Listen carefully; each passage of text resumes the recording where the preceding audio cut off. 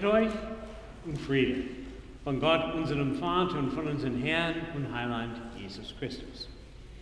Heute nehme ich einen Text für Advent, eigentlich von dem ersten Advent aus Matthäus Kapitel 21, Verse 1 bis 11.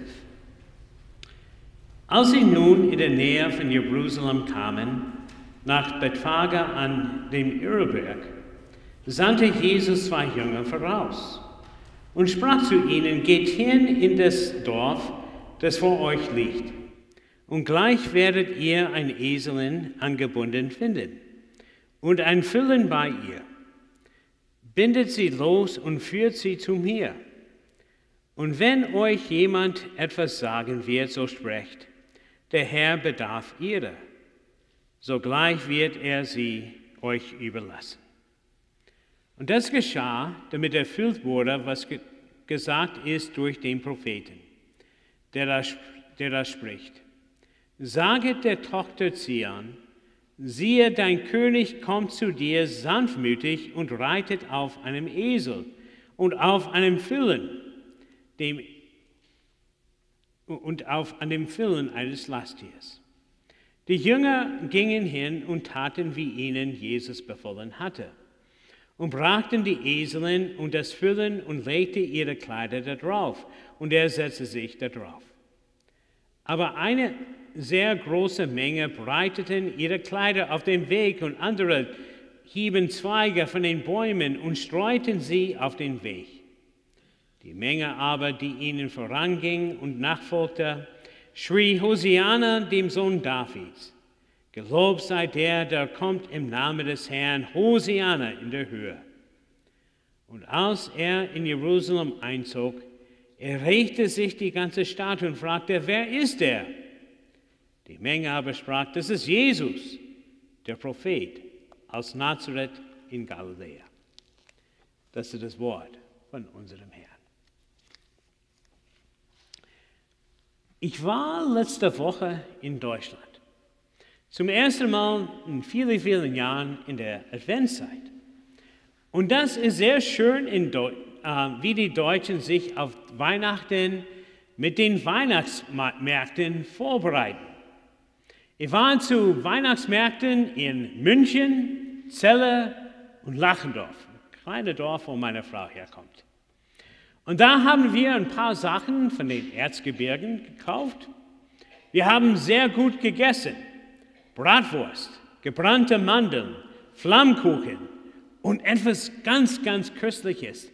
Das war Bratkartoffeln und Pilze in Speck und Zwiebeln gebraten und dann mit Hollandaise drüber. Oh, das war gut.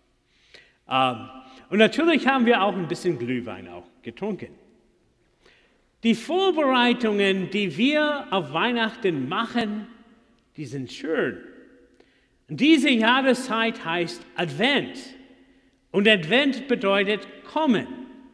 Wir vorbereiten uns auf das Kommen des Herrn. Und heute möchte ich mit euch anschauen, wie wir das tun. Jesus, wenn er kommt demütig, aber mit großer Kraft und mit Liebe. In dieser Welt ist seine Kraft verborgen. Sein Einzug in Jerusalem war auf keinem prächtigen Pferd, sondern demütig auf einem Esel. Er wurde nicht mit den großen Herrschaften in Jerusalem begleitet, sondern von seinen Jüngern. Und die einfachen Leute, sogar Kinder, haben ihn gejubelt. Sie haben ihn als Davids Sohn anerkannt mit dem Geschrei: Hosianna dem Sohn Davids, gesegnet sei der kommt im Namen des Herrn, Hosianna in der Höhe. Es war Jesu Geburt sehr ähnlich. Damals wurde Jesus in eine Krippe gelegt und die ersten Besucher waren die Hirten. Es konnte nicht demütiger sein. Und Christi Macht, das bleibt noch heute verborgen. Er kommt in sehr einfacher Weise, in den Worten von Menschen, die das Evangelium verkündigen, dem Wasser in der Taufe und dem Brot und Wein im heiligen Abendmahl.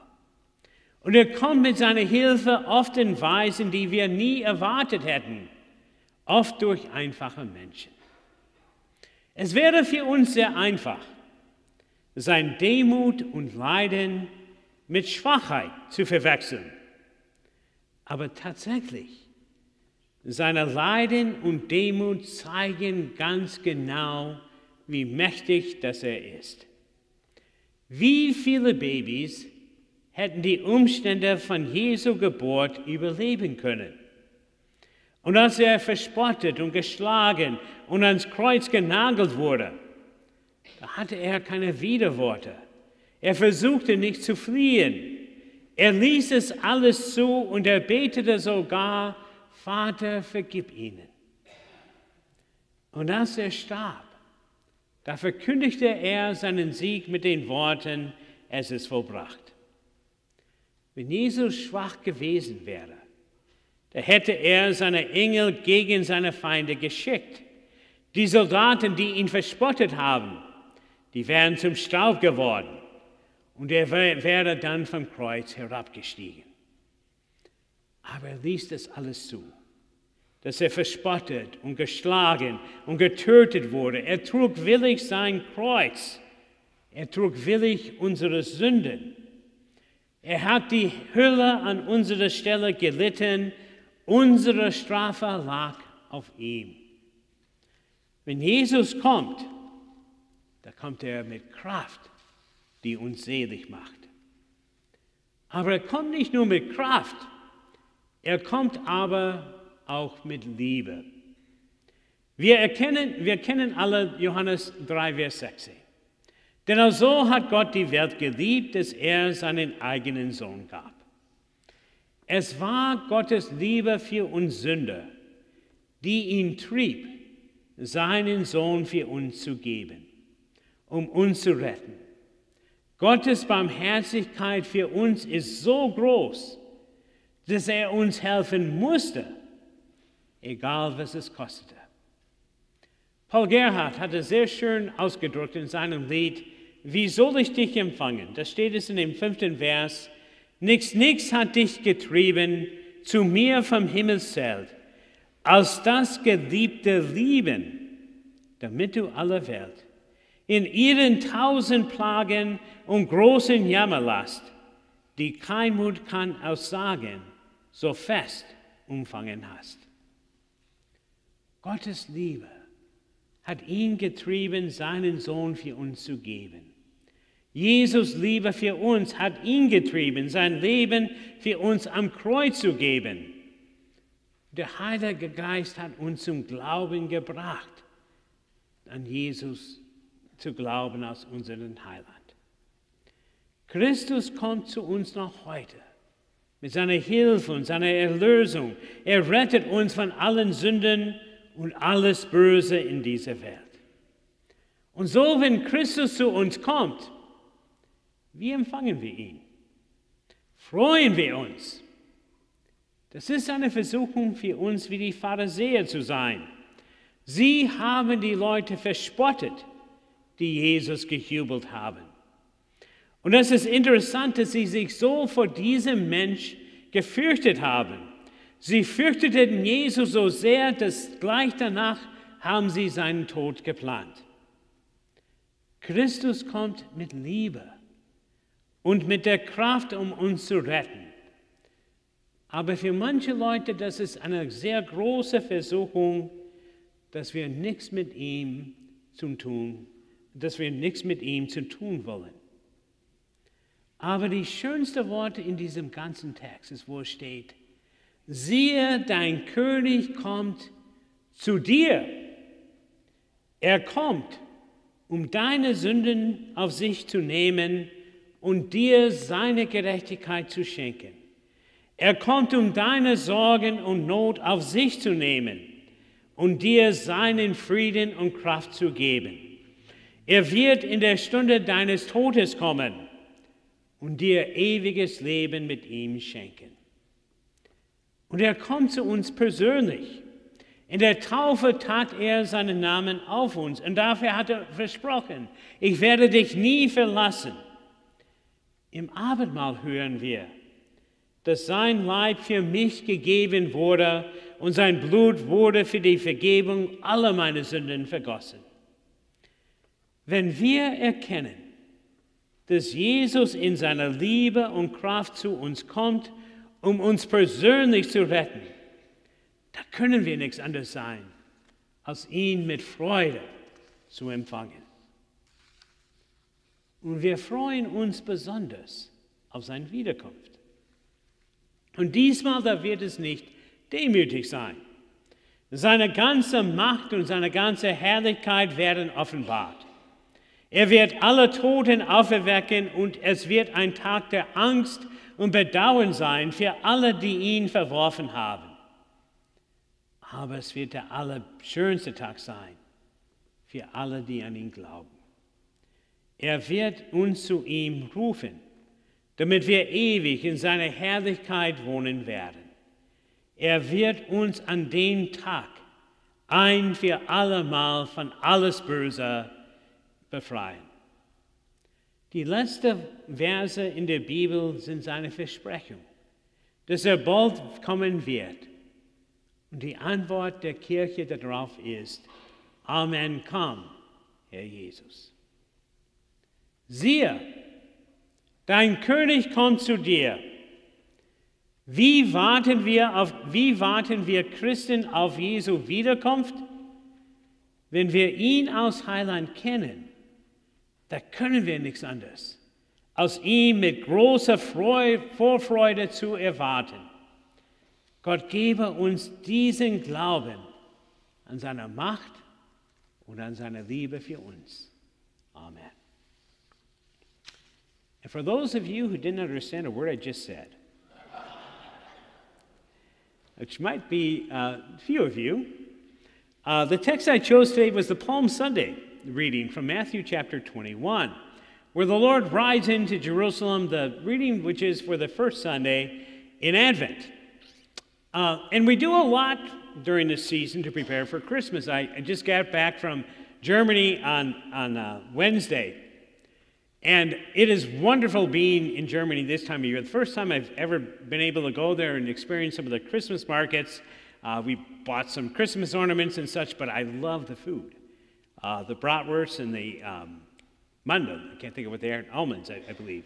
And I had this most wonderful thing. It was fried potatoes and mushrooms in bacon and onions, and with hollandaise sauce over the top. It was one of the best things I've ever eaten in my life. And you found, of course, the Glühwein all over the place in those markets, too. There's a lot of preparation that we do for Christmas and the coming of our Lord. And this verses show us how we do that. And the first thing is realizing how Jesus comes, that he comes in great might and in love. But it's interesting that his might is hidden in this world. It was on that day when he came in to Jerusalem, and a lot of people didn't understand who he was. But remember, those children did. The people had seen his great wonders, and they were shouting, Hosanna to the Son of David. They knew exactly who he was. And his might continues to be hidden yet to this day. How he comes to us in very simple ways, in the water of baptism, the preached word, in bread and wine and Holy Communion. And it would be very easy for us to look at that and say, well, he comes so humbly, so he's rather weak. But that is not the case at all. That his strength is there, even though he comes to us humbly. Think about the Lord's birth. How many babies would have survived such a birth in a barn? And the Lord did. And how many people would have gone all the way to that cross and suffered all the way until he died on that cross with the words, "It is finished"? At some point, everyone else would have said, "I've had enough. I'm coming down." But he stayed there all the way for us right to the end. But he not only comes with great might, he also comes in love. John 3:16, God so loved the world that he gave his only begotten Son. The love of God for us is so great that it caused him to give up his greatest treasure for sinners like us. And there you see that wonderful coming of our Lord, that he comes in great might to save us. He comes in great love to save us. And so how do we receive him then when he comes to us? It's interesting that on that Palm Sunday, the Pharisees and others were not happy at all that Jesus came. They told him to quiet down those who were shouting, "Hosanna to the Son of David." After this event, they planned his death. And it is tempting for many, many people to just reject the Lord who comes in great power and love for them. And those are the most important words for you. Think about what it says in that prophecy by Zacharias. Behold, your king is coming for you. The same words that were said to those shepherds, for unto you is born this day in the city of David. As we hear in the words of his institution, given and shed for you for the forgiveness of all of your sins.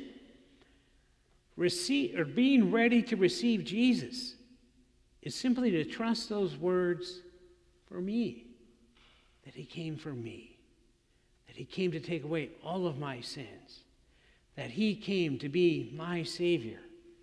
When we realize that Jesus came in this great power and love for me, that's what faith is. That's what receiving Jesus, being ready to receive him is to know that he came for me, for all of us together, in that great love and power for us.